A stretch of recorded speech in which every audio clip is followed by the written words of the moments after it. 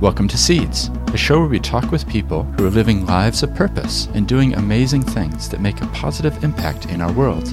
We take time to listen to them as they reflect on their life journeys and what has shaped them into who they are today and what motivates them to be involved in what they do. Kia ora everyone, welcome along to Seeds Podcast. This is Stephen Moe speaking, and I'm glad you could join me as we get to speak with Elise Hilliam. Now, she's the co-founder of MenuAid, and we have a great conversation about her background growing up, some of the influences on her life, and studying nutrition at Otago University. And then we talk about this co-founding of MenuAid, which is a really innovative way of helping people solve that question, what should we have for dinner tonight? As well as being the host of Seeds Podcast, I work as a lawyer helping people with capital raisings. So it's been really fun to assist Elise and the team with that side of things. It's going to be really fun to watch as the company grows. I really enjoyed this conversation, and if you do too, then don't forget there's like 300 other episodes in the back catalog. This might be the first Seeds episode that you've listened to as well, so why not hit subscribe and leave a rating and review if you enjoy it. This sort of thing only grows organically. I literally have no budget to get the word out, so it's just people like you helping to spread the word. Now let's get straight into this conversation. All right, so it's a real pleasure to welcome Elise Hilliam, who's the CEO and co-founder of MenuAid. Thanks for joining me. Thank you so much. It's awesome to be here. Yeah, I'm really looking forward to our conversation because you are doing something that's really unique in the space that you're operating in with MenuAid, and I want to find out all about it. Awesome. And I want to find out what's led to it, what you're doing, and then what the future might hold. Yeah, absolutely. But before we talk about that, what I like to do with people is jump in a time machine, go back in time, and just find out about their origins. Yeah. And I think that's important because then we can link what you do today with some of the influences and things. So in your case, can we go back to, say, when you were 4 or 5 years old? Yeah. Where were you living and what was it like? Yeah, absolutely. I'm actually really looking forward to this exercise because it's something that I've not really done. I've not taken the time to sort of sit back and reflect, so I appreciate the opportunity to do so. Yeah, it's been kind of a wild ride for you, right? Yeah. It's a busy time. So. It has been. It's nice to sit down and sort of, reflect and have a chance to think about it, so thank you very much. So when I was 5, I was really lucky. I was raised in a small country town called Warkworth, which is actually just north of Auckland. So when I was there, it was very much still a rural town. I knew everyone that I could walk past on the street. It was awesome, and I really enjoyed that community environment. I had just started at Warkworth Primary School, where I was with my best friends from kindy. It was a fantastic time. My mum actually also started working at the primary school as well, in the admin there, which was really nice to have that support right there, especially when you're 5 at starting school. It can be a lot to take on board. I loved the outdoors. We grew up at that stage we were sort of on a smaller farm. We had this awesome area behind us, which my mum called Xena Land. I don't know if you know Xena, but... right, the warrior princess. Yeah, exactly. And Mum used to claim that she was Xena, and she'd take us out to this forest behind and take us through Xena Land, and we'd be swinging on trees, and it was a really cool time. I also spent lots of time at a place called Camp Flounder, which our family friends... They've got an awesome section just on the estuary of Omaha out there, and we spent there'd be a group of about 40 of us that would go camping there every summer, and that was a really cool time. We'd again clamber through mangroves, and we actually built a band in a mangrove tree, and we'd all go and bash pots and rubbish and all sorts. It was really fun. So when I think back to 5, I just think of lots of really exciting times with my friends and family, and lots of adventure, lots of time outdoors. That's awesome. And the town that you're describing, like how far north of Auckland is it, and how many people is it? Is it hundreds or thousands? Or? Yeah, so I don't actually know the current. I want to say around 5,000, but honestly that's probably a stab in the dark. And it's growing rapidly. So now we're actually part of the super city, so we're technically part of Auckland. We're about 45 minutes north of the Harbour Bridge. Okay. Some might say we're the North Shore. I wouldn't say we're the North Shore, we're further north than that. But now we've got motorways going in, and a lot of people now actually live in Warkworth and commute to Auckland. So we've got subdivisions going up left, right and centre. This sort of small rural town where I just used to get food from the bakery or the local cafe has now got McDonald's and BP and all these sort of big franchises. So it's certainly changed. And every time I go up there, I'm sort of astounded with how different it is. But yeah, it's still got the nice community feel. Yeah, but back in the day, it was the type of place where you literally knew everybody, right? Yeah, absolutely. I was actually telling a friend the other day about, we used to have a thing called Kowhai Festival. It happened once a year for the weekend, and we would just take over the street, the main street of Warkworth.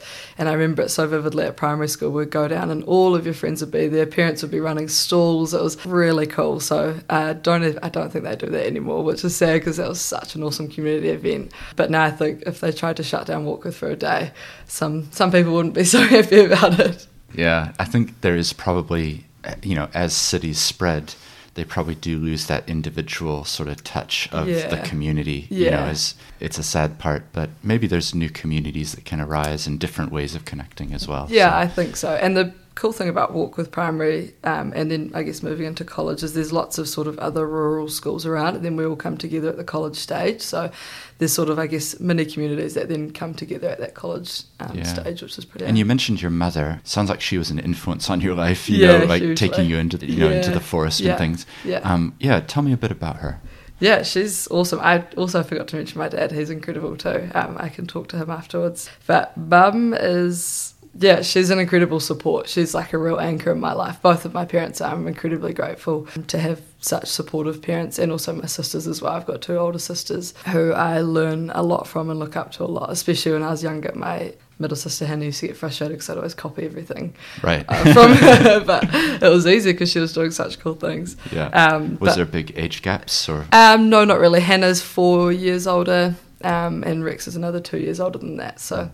it was a nice age. There's lots of pictures of them just dragging me around as a baby because they were sort of at that stage where they could do that. So I was always just getting carried along to different things. You're the baby doll. Yeah, exactly. Or chucked in the jolly jumper. Yeah. But Mum's incredibly supportive of everything that we do. She's the sort of woman who worked at primary school when we were there, then was incredibly engaged throughout all of our schooling careers, was like the manager of our netball teams, and she was always right beside us, which I'm incredibly grateful for, and that's carried on now through into our lives as well. She's sort of, I call her, a couple of times a week, and we just talk for hours about anything and everything. So, really lucky to have that support. Yeah. What do you think how has she managed to keep that relationship with you? Because that's something to aspire to, I think, for those of us with young children. Yeah. I've got 4 young children, so amazing. What are some of the tools you think, or some of the things that we could learn from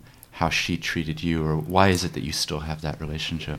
I think she was always really firm but fair, I think, is a good way to, and the relationship was always quite clear, that she was Mum, but she was also our number one support. So, when we started going to parties, for example, she'd always say, I don't care what time of night, even if I'm not meant to be picking you up, I will always be available. And then I think that's just a representation of how she is throughout our whole lives, no matter what's going on, even in her life and Dad's life, she will always be there to support us, which is all you can ask for, really. And I guess now Dad always jokes that Mum always has to sniff us. When lockdown was happening, it was really hard for her. It was hard for all of us because we couldn't get together. We all live, Rex Ann's in Sydney, Hannah's in Wellington, I'm in Christchurch, and Mum and Dad are in Auckland. So we were sort of apart, and as soon as we could get out, Mum had to come and sniff us, as Dad said. So she's always, she's just maintained constant contact. If we ever go quiet, she'll call us straight away and figure out what's going on. She's got an incredible motherly instinct that she'll know always what's going on, regardless of whether you've told her. That's cool, and I like the insight that you said. The Xena warrior princess in the backyard. That's a pretty cool thing to inspire your children, or to say to them, go play and get outside. And I'm not a particularly creative person, but that definitely was something that helped with our creativity, to just go out. And I mean, in my head, I imagine it as this crazy forest that's got ropes, big vines everywhere, but probably wasn't. It was probably a very typical sort of New Zealand forest. But it was an incredible. We spent hours and hours and hours up there. It was really cool. Yeah, that's great. Well, since we talked about your mother, how about your father? He has taught me some incredibly valuable life lessons. He's an incredibly stable figure in my life. He is also he's a real ideas man as well, which I think I'm coming to realise more and more especially being with my partner Toby. He's an incredible ideas guy as well, and I see lots of similarities between them. But when we were children, going back to when I was 5, he was a builder. Him and a good friend of his started up a construction company, a building company, and they actually called it Reach, which was the first letter of each of the children's names of the two of them, which was quite nice. So it was a real family environment. But his background's actually agriculture. So he then always had a passion for farming and wanted to get back into it. So when I started college, we actually moved a bit further out of town, and he started running and managing a farm out there, which was pretty cool. My sisters weren't that impressed because they were sort of at that sort of teenage age where they just wanted to be closer to town. But I think I was just at the right age where I could appreciate it, and spent lots of time with Dad on the farm, helping him out in all sorts of different ways and learning heaps from him, just in like dealing with different situations that happen. You know, things always arise on farms that you can never quite be prepared for. So he's always been very level-headed in those situations, and I think I can draw a lot from that. It sounds like he was quite entrepreneurial as well. Then, to have his own building company, absolutely, and then also get into farming because that's not the same career. It's not to switch from this to that. It takes a certain type of person to, there's always potential risks of switching. So. Yeah, absolutely. And then we sort of, must be 5 years ago now, approximately, we went through an unfortunate time that meant we had to leave that farm, and we moved to a slightly smaller farm, which wasn't going to be able to create the same income for our family. So Dad immediately got his entrepreneurial streak on, and actually now has a business called Puka too. Puka is the road that we live on.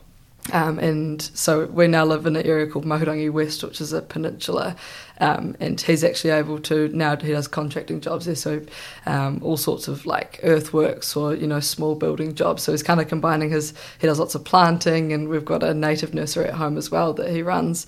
So he's sort of taking all of his skills that he's learnt throughout his life and built it into his own business now called Puka too, where he actually is able to have a fully booked booking system, I guess, for months ahead, because there's so many people just in the peninsula itself that want his work, because it's such high quality work, and it's from a local guy that they all know and trust. So he's been doing that for about 4 years now, and it's incredible how popular it is. Again, he just faces adversity and then pivots and finds the solution, which is really inspirational. Yeah, well, when we come on to talk about what you're doing today, these are the types of like the spiderweb links between the origin story of somebody and then thinking through like, okay, because if you have role models or examples of people who are willing to risk things or try new things, I think that then sets you up to yourself potentially start a business or to do something different, and I think that's one of the reasons I love the podcast, is that I get to hear all these stories, and then I'm hoping that people listening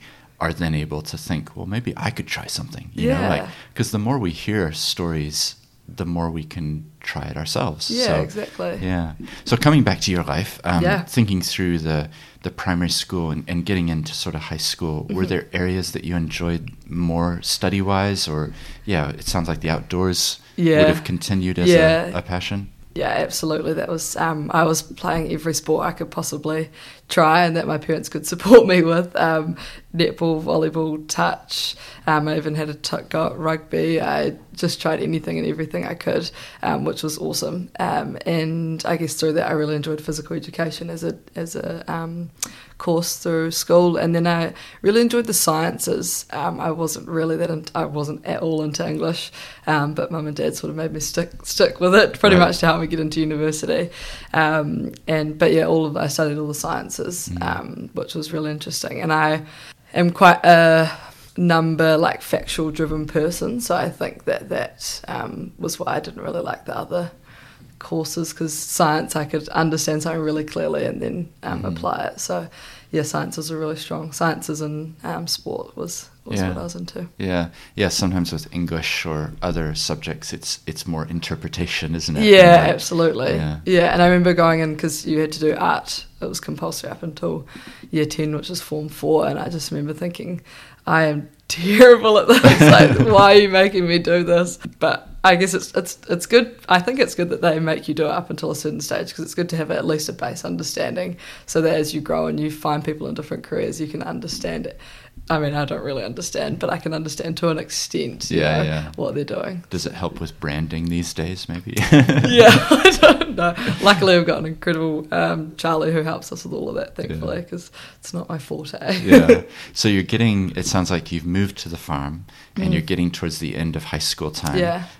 Did you know what you wanted to do next or where you wanted to go? Not really. I was really into leadership positions and roles at school. I really enjoyed working with teams and all that side of things. But I actually thought I wanted to be a physio, and I think that's because that was almost all I had been exposed to, in the sense that throughout my sporting times and I guess career, but it's not really a career, but endeavours during school, I had a lot of experience with physios, and I had an awesome physio, and I got on really well with her, and I found it interesting that she was helping people, and I knew that I wasn't going to be a professional athlete, but I still wanted to be involved in that space somehow. So I went and did a day's work with her, though towards the end, when I had applied to to do physio at university, and I did a day's work with her, and I remember going home and saying, that was really boring. It was in the clinic. Really? Yeah, and I was just, touching people's knees and things, and I was like, this just isn't quite what I was looking for. Right. So I was feeling a little bit lost at that point, but still went to Otago and started doing physio. Okay. Yeah.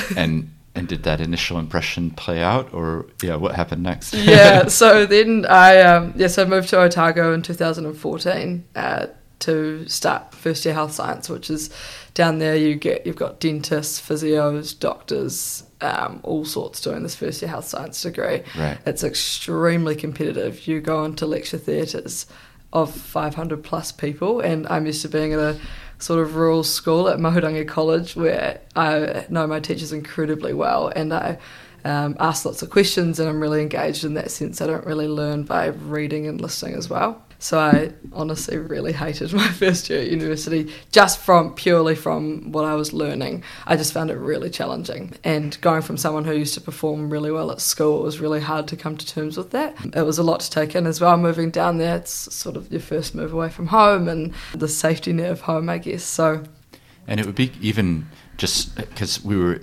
recording this after Anzac weekend, so we just did a road trip to Otago. Amazing. And we're in Dunedin. And it's beautiful, but it was cold. Yeah. So I'm thinking from the north to go there, it's quite a contrast, lots of different contrasts. Absolutely. I even remember the first day it snowed, or you could tell who the North Islanders were, because they're all running out to the window and running out to the road and like, I can't believe it's snowing, and all the Southlanders are like, come on, this is pathetic, it's barely settling. So it was a huge shock. And also I think the differences I'd never experienced people from other schools either. Even I grew at Mahurangi College, was a co-ed school, and we were all sort of, I guess, at the core sort of rural-ish kids, and then you get into these halls where you're living with people who have got incredibly wealthy parents and are from a really different background socially. So that was quite hard to come to terms with initially. It's hard to sort of find yourself. I sort of struggled with being comfortable with who I was and where I'd come from, and not compare yourself to these people who are, perceivably living these incredible, lives. But, so that was quite interesting to come to terms with amongst different, learning habits and things like that. So at the end of my first year, I didn't get into physio. And that was really hard to come to terms with, because I sort of had always I'd always been able to achieve what I wanted to, essentially. So that was my first real slap in the face, you failed, which was tough. It was hard to, and mum and dad were just like, that's fine, it's fine. Yeah. It's not the end of the world, which luckily I've got such supportive parents. But I definitely beat myself up about that for a long time. Yeah. It's interesting even hearing your journey so far, the little town that you're describing, where you knew everybody, and then you go to the primary school and your mother's there, and your friends are there, and it's kind of a sheltered environment in some ways, in that growing up and probably having success through your high school years and sports. And then I guess what I'm building up to is, how did you cope with that disappointment? Because let's be honest, if we haven't, the listeners, if they haven't faced a disappointment yet, it will come. Yeah. So it's always good to learn from each other as Yeah. to how you get through those times. So you get your marks and you're disappointed, but yeah, what helped you get through that? I think just coming up with the next plan. Like I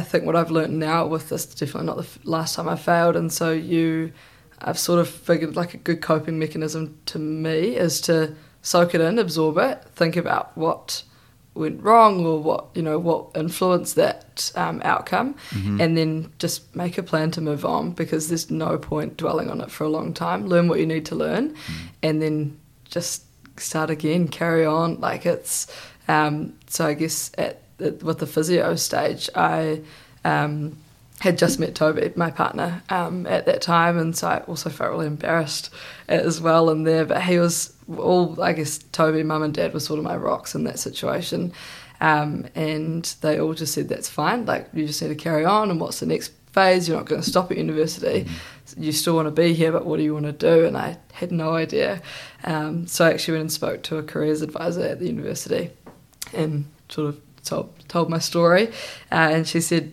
there's a degree that we've got which is sport and exercise nutrition. And I thought, perfect, like that really appeals to me. Because I guess like fundamentally I love helping people, and education is really important to me, and sports and wellbeing and all that sort of stuff. So if I couldn't be a physio, then what could I do? And yeah, she introduced me to this, and I thought, yeah, that actually sounds really awesome. Wow. Yeah. So and that's what you did. Yeah.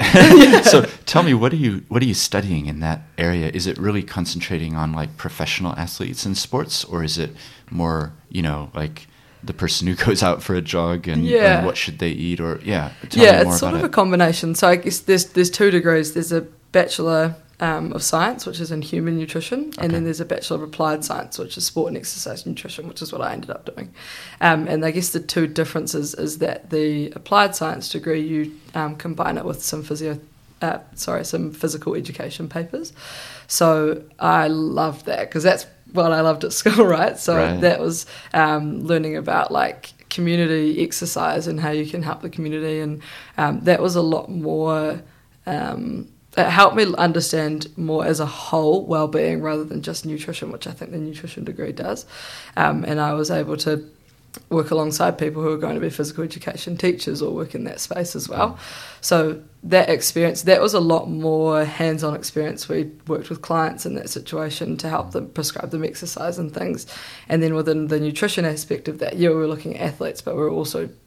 A lot of it is learning how to understand research, because, I mean, as you are probably well aware, there's all sorts of information that can come out, especially within the wellbeing space, that is just not sound. And I think that that's what they really tried to ingrain in us, is you need to understand how to interpret information so that you're sending the right message, and so that going forward, no matter what comes at you or who you are talking to, you know where to go look for information, how to analyse it, and then give them the right outcome. So that was really important. But I guess from the nutrition side of things, what they didn't set us up that well to do, and I honestly think it's because they set you up to then go and do your master's, which is to become a dietitian. So I felt like at the end of my nutrition degree, I wasn't quite prepared to get out and face the real world, but I also wasn't committed and didn't want to go and become a dietitian yet, so I was a bit lost. Again, failure. And how long a period is this? Is it a couple of years, or? So I was there for 4.5 years, and Dunedin itself was incredible. Honestly, I think it forever will be one of the best times of my life. It was really nice to go down and be amongst people who just get what is going on, and they're really similar to me. We're all sort of out there trying to achieve a similar thing. We've all, like my friends from Dunedin, I know are going to be my best friends for a really, really long time, because we're just really similar people, and a real range of people as well. It's great to meet people from all over the country and from different backgrounds, and of course, the parties are always fantastic. It's a really good social experiment down there, essentially. But the community down there is incredible, and just being able to explore the south. Toby and I spent lots of time travelling around, and he had a van that we called Raywin that would put a mattress in the back of and go around the Catlins and head to Queenstown and Timaru, Oamaru. Like, yeah, we got to travel around a lot in that area, which is cool. Oh, that's great. Yeah, this we were, like I said, we were just there, and even just within a couple minutes of Dunedin, you know, like the Larnac Castle was there, and like these amazing views, and then we went to the Tunnel Beach and kind of walked down and went down. Yeah, it was a very wet, windy day, so it was like very dramatic. You know, like all these waves, but real contrasting scenes, wasn't it? Yeah, it's a beautiful area. So you get to the end of your degree, and then what does happen next? Yeah, so then I was sort of at another, what am I doing with my life point, and Toby, who I met at the end of my first year, we'd been together this whole time, and we sort of said this is a really good opportunity to just go and travel. He is a real big traveller, had done lots of travelling before. We did a few trips. We actually won a trip to the States, so we headed over to LA and then went into Mexico when we were quite young, and then we did Southeast Asia also while we were at university. And so then we thought this is a perfect opportunity to just go and travel as far and as wide as we can. So it was incredible. We actually spent the next 10 months travelling around. We flew over to London, met some friends there who were doing the Kiwis in London scene, spent a few days there, and then we started travelling around Europe, mostly by bus, just to see as many places as we could. Would really stay nowhere longer than 2 or 3 days. It was a very, I think the longest we stayed was in Budapest for 7 days, but that's because we were at a festival, so it wasn't exactly a relaxing time, but it was incredible. So spent a lot of time throughout Europe in the summer, and then we headed to Turkey, which was one of my favourite places in the world. I absolutely love Turkey. And then went to India, Sri Lanka, had a friend's wedding in Sri Lanka, which was awesome, and then went and volunteered for 3 months in South Africa, which was, again, incredible. Wow. It's an amazing thing, because we're recording this in, when is it? End of April 2022. So the world you're describing, like pre-COVID, it's like, what? You travel? How do you mean? No You went to another country? I know. It's so lucky probably, we did. Looking back, you probably timed that pretty well, because I think there's a whole generation of people who maybe wanted to do that, but for the last 2 and a bit years, it's not even been possible. Yeah, that's a lot of our friends. So a lot of my friends were studying law or becoming doctors and things like that, so they had longer degrees. And so they all had the plan of travelling the next year, and then of course the next year was when COVID happened, so they've all been sort of stuck at home, which so incredibly grateful that we went when we did. And when you were travelling and away from New Zealand, like what did that do for your identity as a Kiwi? Like, did you feel more connected, or did you feel like actually we could just keep traveling forever? You know, like, or was there always a call to come back? Yeah, for me it was hugely a call to come back. I felt incredibly connected to New Zealand. I had a pounamu that I took with me everywhere. I didn't wear it all the time, but I would always keep it with me to sort of keep me close to home. And there would often be times where I'd just say to Toby, I just need to go be by the sea, because the sea always connects me to home. I've grown up around beaches, and it always makes me sort of feel grounded and connected. So we'd always, I remember after the festival in Budapest, I was, pretty exhausted, and so we just went over to Portugal and just sat by the sea for a couple of days, because that was what I needed to sort of feel connected to home. And I remember looking on the map while I was sitting there, actually the sea was connecting us, but how far away it was. And I guess at the end of our travels, money had run thin, and we were sort of thinking, do we go and live in London for a couple of years and get our visa there, or sort of what's the next steps for us? And I just didn't feel like that was where I needed to go or what I wanted to do. I just wanted to be closer to home. I love travelling. I absolutely love it. It's an incredible opportunity, but I think I'm such a homebody as well. And so I felt quite a sense of relief when we did decide to come home. It's interesting, because I have an accent, but I actually moved to New Zealand when I was 7. So I grew up here. This is my home too, and for me, when I was traveling overseas, it made me feel a stronger sense of identity. And like you, I had a pounamu that I used to wear, and it was like, it was always close to my heart. Like, it's a symbolic thing, but I think that's the way it is for lots of us who are overseas, but then knowing at some point you'll come back. Yeah. And you notice it as well as soon as you meet a Kiwi overseas. It's like this incredible bond that you're like, oh, I feel relieved. And I'm sure even we've got a really good friend, Scottish friend Kyle, and another Scottish friend Colin, who both live in Christchurch, and you can see when they get together, like their accents get thicker, Right. They have that real connection as well. So it's really nice that no matter where in the world you can always, and Kiwis travel a lot, so you actually, because even though we're a small country, you find them all over the world. Yeah. It was nice to make those connections. Definitely. And did you know where in New Zealand you wanted to come back to? Like, how did you end up in Christchurch? Yeah, that was really tough. So we had come back, no money, no jobs, no idea of where we were going to live, but all we had was when we landed, and we hadn't even got through customs yet, but Mum was waiting for us on the other side, and Toby's dad had sent him a picture of this small black dog, and said, Bobby's not getting on with the cats, like, does anyone want Bobby? And Toby was like, she's so cute, like, let's get her. And I said, absolutely not, we've got nothing. Like, this is the worst time for us to get a dog. Yeah, we need no commitments right now. And little did I know he said yes, would have her. Right. And then we got in the car and he told Mum that we were getting this dog, and Mum was like, this is not the right time to be getting a dog. Like, they're a big responsibility. And so he told me that he hadn't got the dog, so then we went out. He went to his family home, I went to my family home, and we were just looking for jobs anywhere in the country. We sort of were looking either Auckland, or we weren't that keen on Wellington. Toby was born there, he'd spent a bit of time there, and then he grew up in the Hamilton area, so kind of wanted to go somewhere new. Dunedin we were sick of that. We'd done that, and so Christchurch wasn't really an option until my old employee's Cookie Time.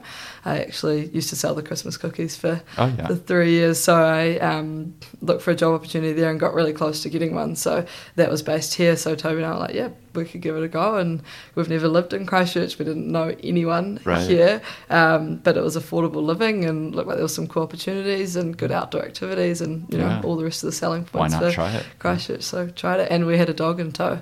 So that was. So you did get the dog. We got the dog, and it was challenging to start with, but it took us a few months. She was at home with us for the first few months, and then we moved down to Christchurch 3 years ago now. 3 years. Okay. Yeah. Right. Interesting. Yeah. I had Michael Mail on the podcast amazing. A couple of years ago now. Yeah. And he's such a great guy. He had so many stories to tell about starting Cookie Time. His story's pretty incredible. Yeah.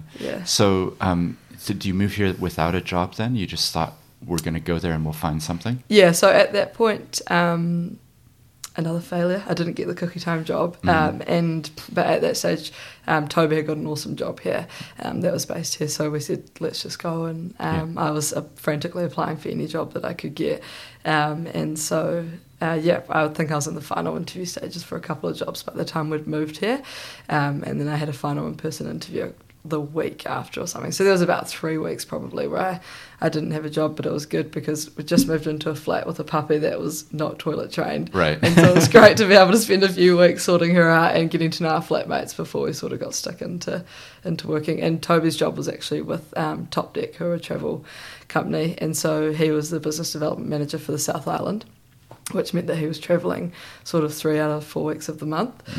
So moving here was actually really challenging. Like I said, new puppy, new flat, didn't know the people at all. We knew one of our flatmates, Sam, but we didn't know him that well. He was just a connection.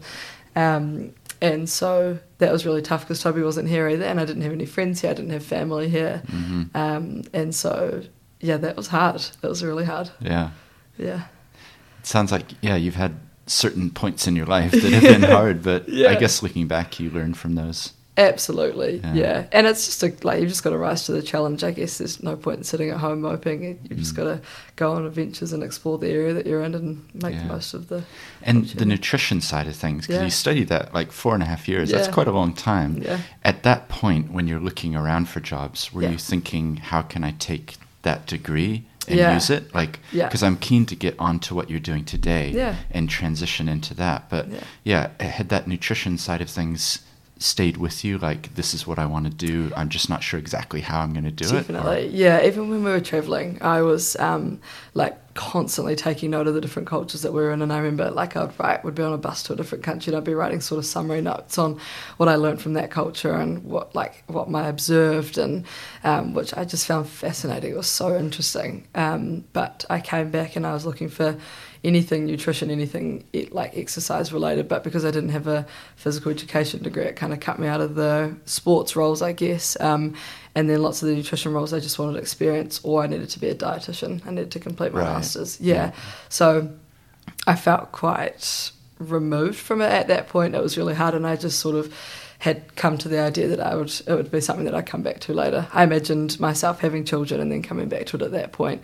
And sort of I felt like my flame would be reignited at that point. So I tried not to get... It was hard, though. I remember sitting at...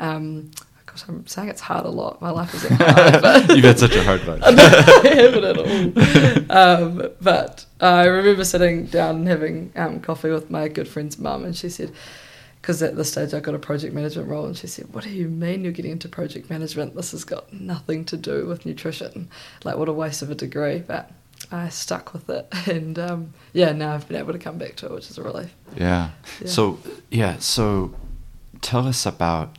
What's the best question to ask? Because I'm curious with any entrepreneur who's starting something new. Yeah. Like, is it a light bulb moment? Is it a, I should take this to the next level? Like, describe that sort of transition from working, 9 to 5 type of a job to thinking, actually, what if I tried this or did this? How did that happen? What were the steps? Yeah, mine's quite different, I think. I don't have the typical sort of entry into entrepreneurship as most people do, in that I didn't have an entrepreneurial bone in my body. I really enjoyed the safety of my 9 to 5 job and steady salary and all those sorts of things. Mm-hmm. But Toby, my partner, he is incredibly entrepreneurial. Every bone in his body is entrepreneurial. Mm-hmm. And so we've grown together over the last 7 years, and I've always been exposed to that and aware of it.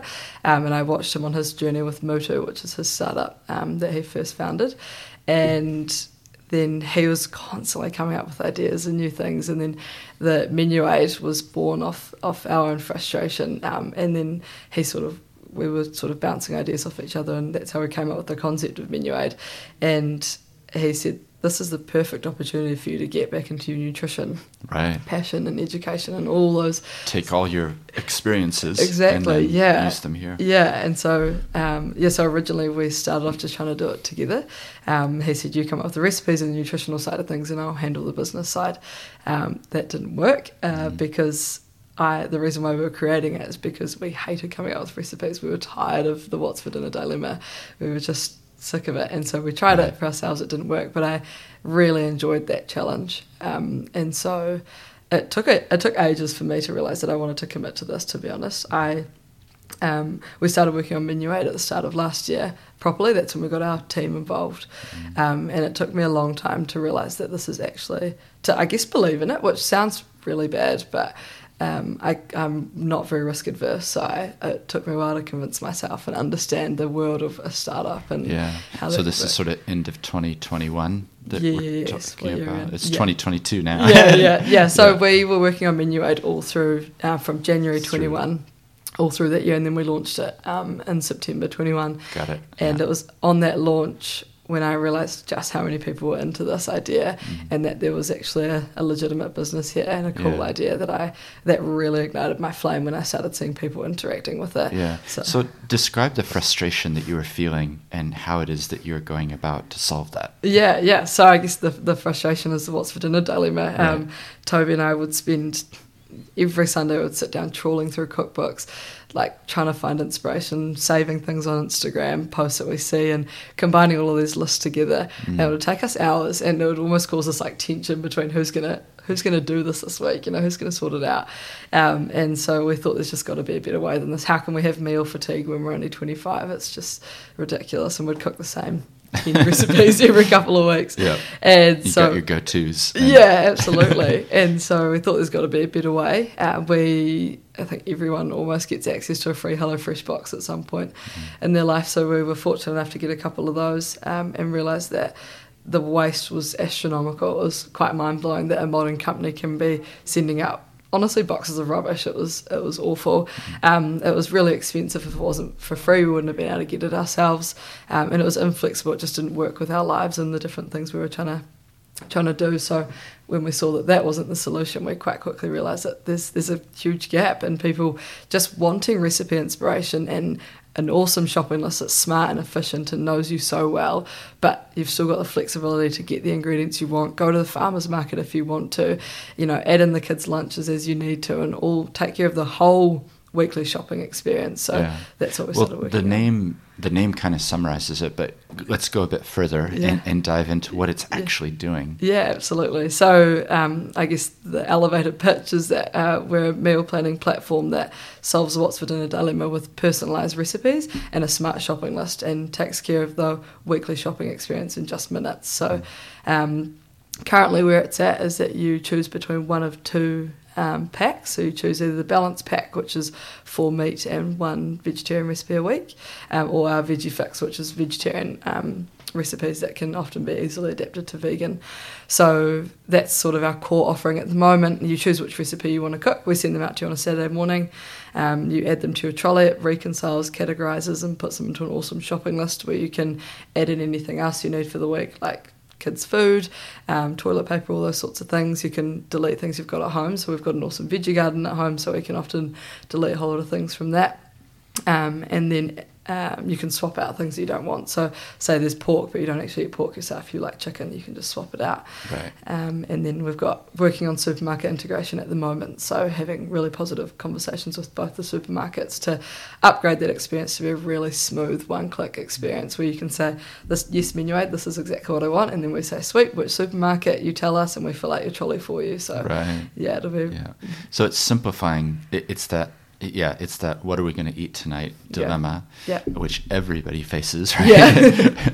Because it does get boring to have the same macaroni and cheese, or the simple go-tos that it's like, oh, I can't be bothered thinking through. Yeah. So the recipes themselves, the simplification is not just providing the recipe, it's also saying, well, if you want to cook this, then you need this and this and this. You need carrots, you need onions, you need this amount of this. Exactly. And then kind of giving an integrated experience to go, here's what I need to buy. Yeah, exactly. And it's, if you want to cook, you can choose any recipe that we send you in previous weeks as well, and it will always reconcile those ingredients for you. So you're not counting how many garlic cloves you need for each recipe and adding it all together. We take care of all of that for you. Yeah, that's amazing. And the recipes themselves, like, where do they come from? They come from our incredible chefs. We've got 2 on board. One is Brett McGregor, who was the first winner of New Zealand MasterChef 10 years ago now, and Helen Jackson. She's a food media queen. She's got an awesome food blog called Food Lovers, which is actually one of the first food blog in New Zealand. So they have a wealth of knowledge on what Kiwi families need to eat and how they can make that. They make my life easier by giving us awesome nutritional recipes as well, because they understand the whole picture, which is awesome. It was really important for us to have local chefs creating the recipes, so we knew it was in season, it was ingredients you could easily get from the supermarket. It was things that people actually want to eat, not these sort of extremely foreign and crazy recipes that often have ingredients that you can never find at the supermarket anyway. So so they come from them, and we've got a recipe bank of about 400 recipes at the moment, and every week they're sending me 5 new recipes each. So it blows me away with how many recipes they've been able to come up with already.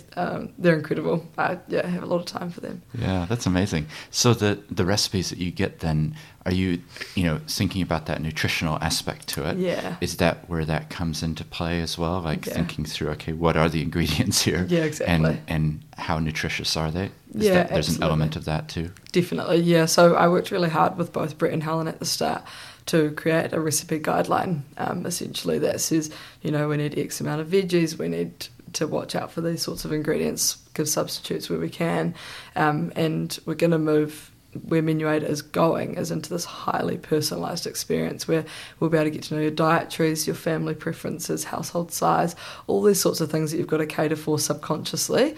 We're going to bring that to the forefront and send you, rather than choosing a pack, you let us know all that information, and we send you highly personalised recipes that suit just you and your family, which is really exciting because we know right now that the 2-packs don't cater for everyone.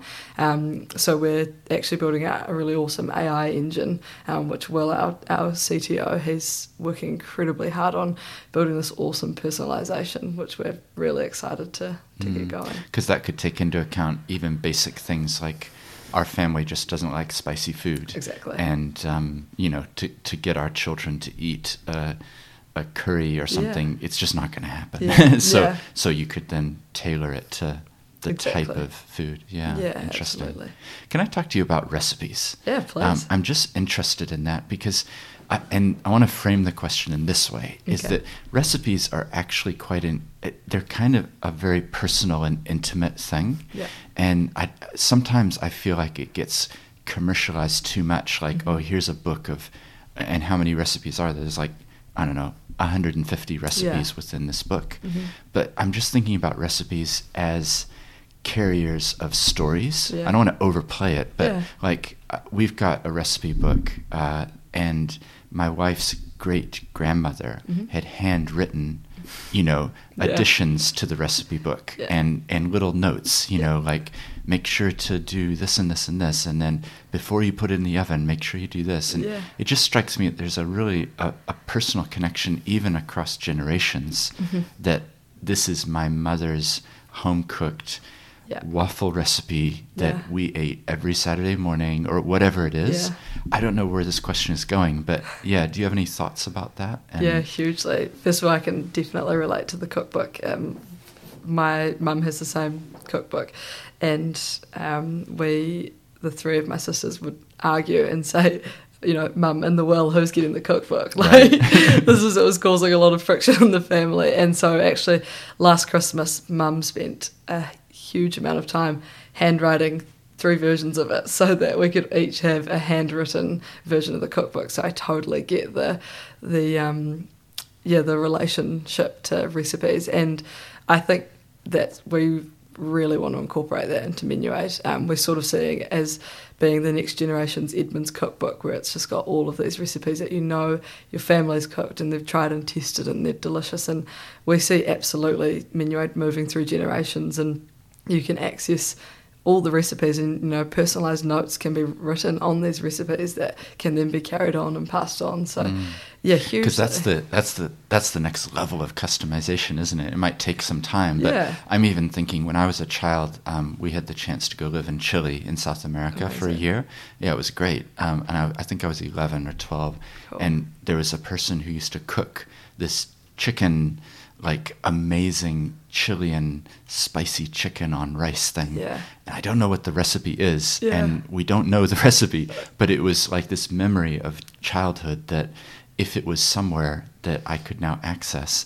And what I'm wondering, is like, wouldn't it be interesting to somehow gather recipes from different regions in New Zealand and say, like, look, as a consumer, if you love the food of Southland, or you want to taste the quintessential, gore steak and cheese, whatever, I don't know, but like that you could actually go in and you could say, well, this week I'm going to add in the Richmond family apple and rhubarb crumble, which has a little story with it that, like, Grandma Richmond in 1932, blah, blah, blah. And then you could actually go in and cook it and go, well, actually, I want that, and it's just really interesting to me how, because we talk a lot, words convey, but food, recipes, that actually can convey a lot as well. Hugely, definitely. And we're sort of we're starting to build that into the platform, and that we're working on now allowing people to upload their own recipes, and then people will build out profiles essentially where you could go and follow Mother Richmond, and you could check out all of her recipes that she uploads herself, and you can choose to keep those within your family network, or you can open them up to the wider network. But we want it to be like a hub where every recipe that you've even ones that you've found on Instagram or you've found from different resources, you can still bring that into our platform and have it as this awesome online recipe book essentially, where we're still sending you highly personalised recipes, but you also have the option to add in your favourites, because we know that even if we send you 5 amazing, perfect recipes every single week, there's always going to be recipes that you want to go back to and cook. So so and that would be part of it's kind of brainstorming here, but it's fun for me. So Thanks thanks for indulging me. But that would be where you could then build the community. Absolutely. Because I'm using it and I love this recipe, and then I recommend it to my friend over there, and then they add it to their list, and then all of a sudden the two of us have a connection point. Absolutely. That we both like this particular whatever it is, and then I could see it even spreading across a family group, hey, you know how Jane got the great-grandmother's cookbook? Yeah. That recipe is now uploaded here, and spread the word among the cousins. Hey, you know what?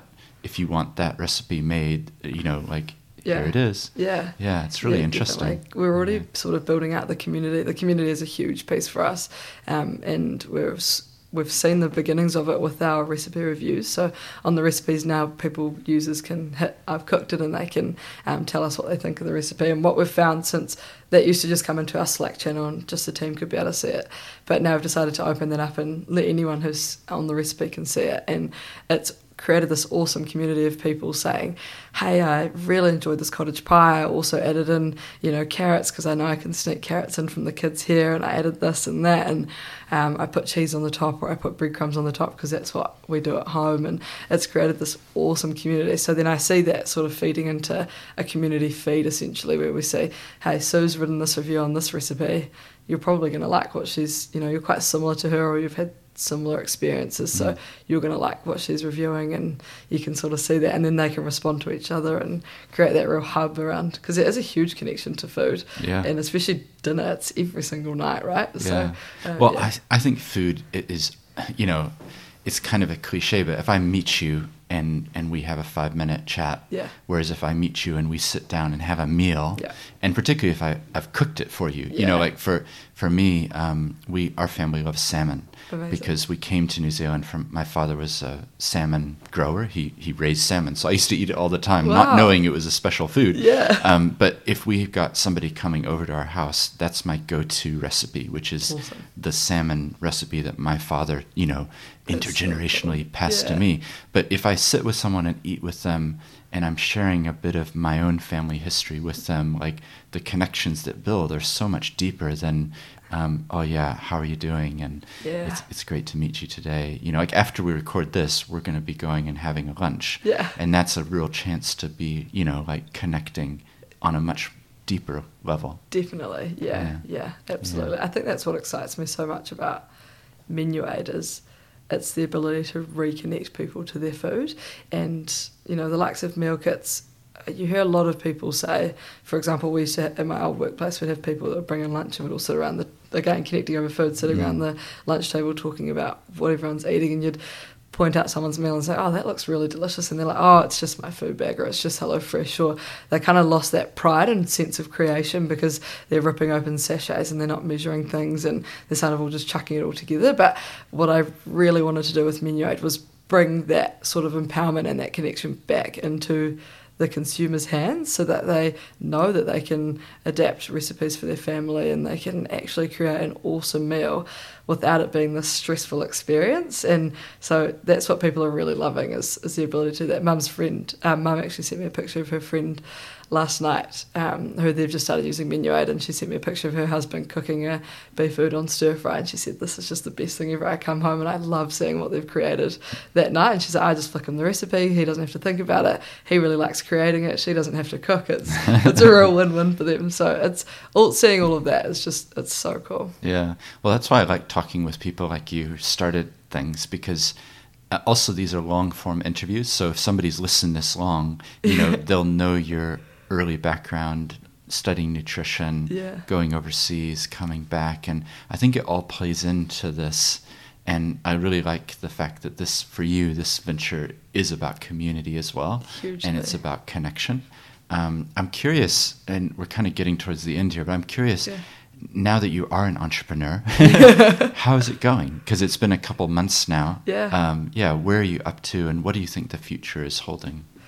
It's really exciting. I just love that no 2 days are the same. I love that I get to connect with an incredible network of people who I had no idea about before, honestly, that are doing all inspiring things and pushing the boundary. And there's definitely challenging days, and I think sort of imposter syndrome has been something which it's hard, it's definitely a thing that is very prevalent in my life, especially at the start of this journey. I still don't even call myself an entrepreneur yet, but I think of this whole journey, it's been huge because you're talking to people who have achieved massive things and you sort of feel like you're just at the very tip of the iceberg. So I have days where I feel completely overwhelmed and like I sort of know nothing and full of lots of self-doubt, and then I have days where, even when mum's friend sends a picture of them cooking meals in their house, where you're like, we're actually having a huge impact on many people's lives, and it is just the tip of the iceberg. So it's really exciting, and the good absolutely outweighs the bad. And I'm surrounded, our team is incredible. We've got a team of 6 of us that work on Menu Aid full-time. Well, there's 2 of us full-time, and the others have been on it since the start, and I learned so much from them as well. So I'm really enjoying it, yeah. Yeah, that's great. Can you give a shout out to the 6 people? Who are they? I'd love to. Yeah. So there's myself, and then there's Toby, my partner, who he's with us from the start, and then our chefs Brett and Helen, and then our CTO Will. He's built the whole Menu Aid platform from scratch. He's absolutely incredible, and he and I work on it full time currently. And then our incredible photographer and content creator Charlie Rose. She's a local photographer. I just call her my hype girl. She's so supportive, and I'm learning a lot from her, especially because she's creative and I'm not. So she's been fantastic. So I'm incredibly thankful for our team. They sort of have believed in it from the start and sort of helped Toby and I turn this crazy idea into an actual functioning business and awesome startup that people love. So we've also got 2 nutrition interns, Ben and Kirsty, who work with us. They're from Ara, the Polytech. And then Ben and another woman, Hazel, come and do our shoots with us, because every second week on a Monday we go in and cook the next 2 weeks worth of recipes, so it's an incredibly busy day. Wow. And Ben and Hazel are awesome at just reading recipes off the bat, creating and plating them and making them look delicious. So yeah, very thankful for all the people that have been involved so far. That's awesome. Yeah, well, the team and people is definitely key in a startup, that's for sure. It must be, because you probably have to eat all that food, do you, as well? Yeah, it's that good. must be nice to try the variety. Really handy. Yeah, it's great. Yeah, we get to test it and make sure that what we're sending out is delicious meals that are easy to cook. So it's a good that's process. great. Yeah, well, we're people know me as the voice of the podcast, but I'm actually a lawyer as well. Yeah. So it's been fun to see your journey, just from a legal perspective and providing a bit of support in that area. Hugely. And just watching. And I have a feeling, the next couple months are going to be challenging, but also just to see growth happening, and it's an exciting stage to be at. Yeah, and thank you so much for your support as well. You're sort of a hot name in the startup space in Christchurch because of the amazing support that you and your team do give for the likes of us and Komodo and Partly, who we're really connected to as well, and many others. So yeah, appreciate the support you guys give us. Yeah, well, thank you. Yeah, no, it's a pleasure, and I really love, like you said at the start, the variety of each day. Every day is a bit different because every client, is doing slightly different things, and it's exciting. Well, I think what we're going to do is finish up there, because I feel like we've gotten a real sense of your background, sort of your origins, and I loved hearing, thank you for sharing so much about like where you were from, because then I think as well, sometimes, and I'm trying to help change this, but sometimes when you talk to founders or entrepreneurs, you only hear the highlights, and you only hear the gutsy, like, oh, this was the success, and we appeared on this, and we got this headline.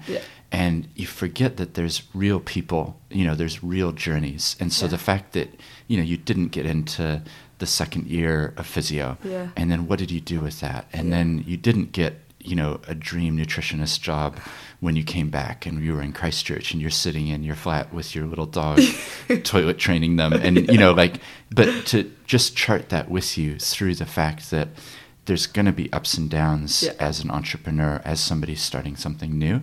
And I think thank you for being transparent about it, because my hope is that the listeners in turn will be inspired to go out and try their thing, whatever that might be.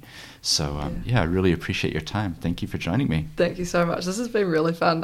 Time has flown. I've really enjoyed it, so thank you so much. Yeah, well, the good news is that we get to go have lunch around the corner, and we get to put into practice what we talked about, which is having some food. And Toby's going to join us, and Aislinn from my team. So, it's going to be awesome. Yeah. So, thank you. Thank you so much. Great.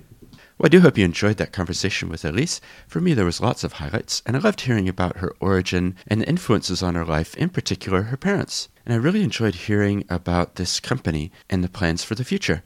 If you enjoyed this, then why not check out some of the other episodes in the back catalog? If you'd be willing to hit subscribe, leave a rating and review, and tell one other person about the show, then that really helps it to grow. Until next time.